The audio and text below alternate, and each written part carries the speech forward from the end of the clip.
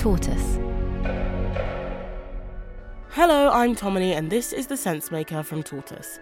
One story every day to make sense of the world. Today, around 150,000 people are being affected by a UK-wide shortage of ADHD medication. What does this mean for people with ADHD, and why is there a shortage in the first place? That's after a short break.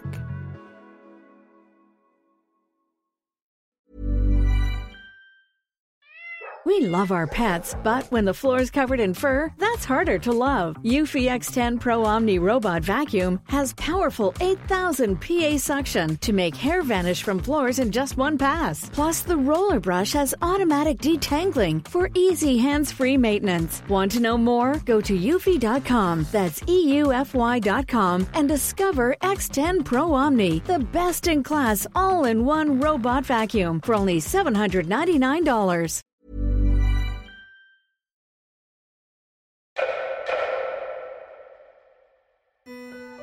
It's the difference between having half a dozen trains of thought running at one time and not being able to focus on anything, and having one train of thought and somewhat being able to focus on it.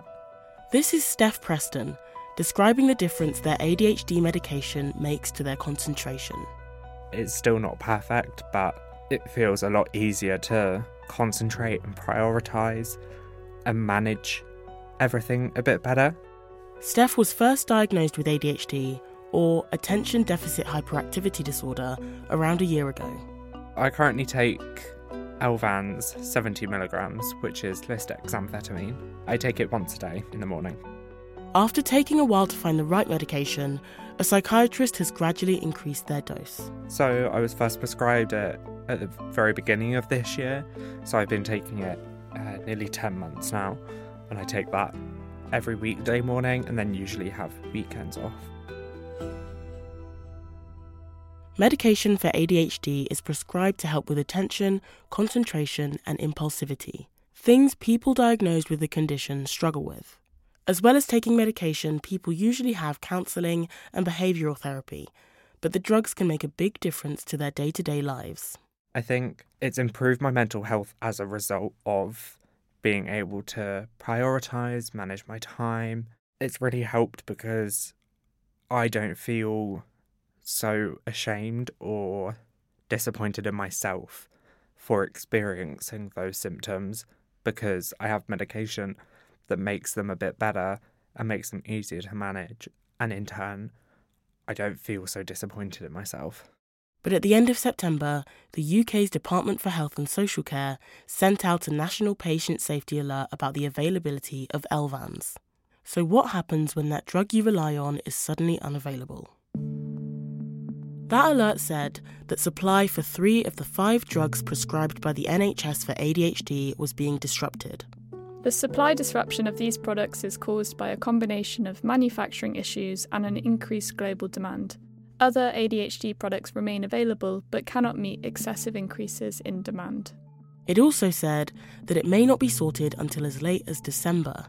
The shortage is so significant that GPs were warned not to prescribe ADHD medication to new patients.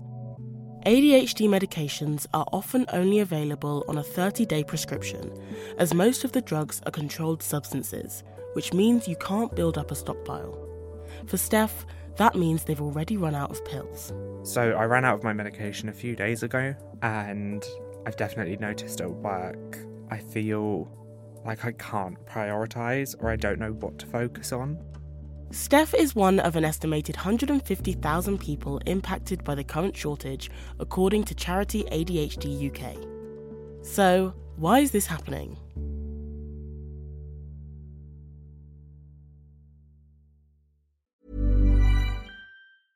Introducing Wondersuite from Bluehost.com.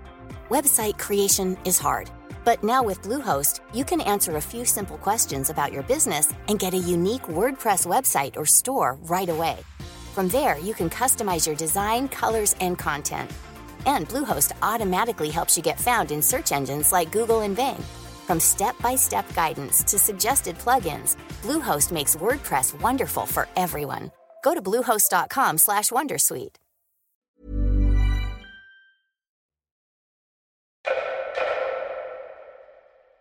One reason for the supply shortage is a sharp rise in the number of people being diagnosed with ADHD and being given medication to manage it.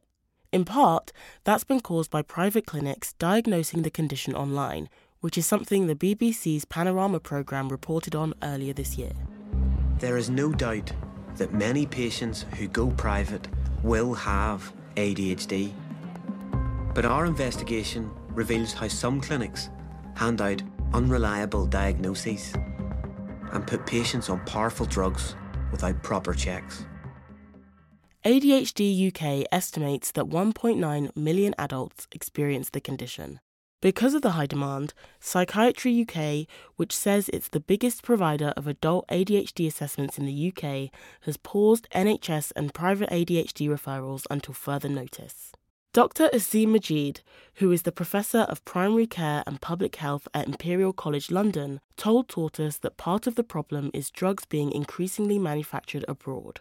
That means suppliers may suddenly shift to a different market to seek better profits. And even when a drug is manufactured in the UK, the global supply chain means if one bit is disrupted, it can affect the entire drug manufacturing process. So could these shortages be prevented? ADHD campaigners have said they're frustrated that the NHS and Department for Health didn't realise that a shortage was coming and didn't have a plan in place to stop it.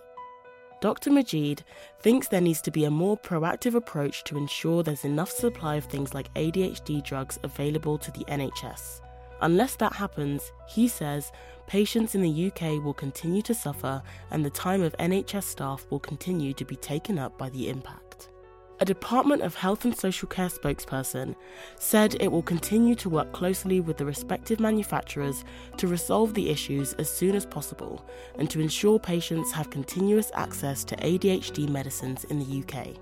But for people like Steph, who are now out of pills, the promise is little consolation. It's taking a lot of mental capacity. It feels like one of the biggest things I'm currently trying to sort out because I'm faced with the prospect of 6 to 8 weeks with no medication, and that's 6 to 8 weeks where I won't be able to focus or concentrate, where I won't be able to manage my time nearly as effectively, and I worry that that's going to negatively affect both my work and my mental health. Thanks for listening to The Sensemaker from Tortoise. This episode was written and reported by Phoebe Davis. It was mixed by Imi Harper.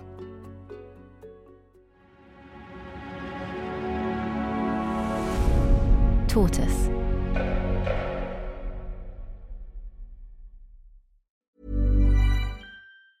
Hello, I'm Giles Whittell, Tortoise's Deputy Editor. On the News Meeting podcast, we try to make sense of what should be leading the news with 3 guests who each pitched the story they think matters most. And once a month, we record a live episode in our newsroom. The next one is on the 27th of March, and I'm going to be joined by the brilliant author and podcaster Elizabeth Day. To come to the event and tell us what you think should lead the news, go to tortoisemedia.com/book. That is tortoisemedia.com/book.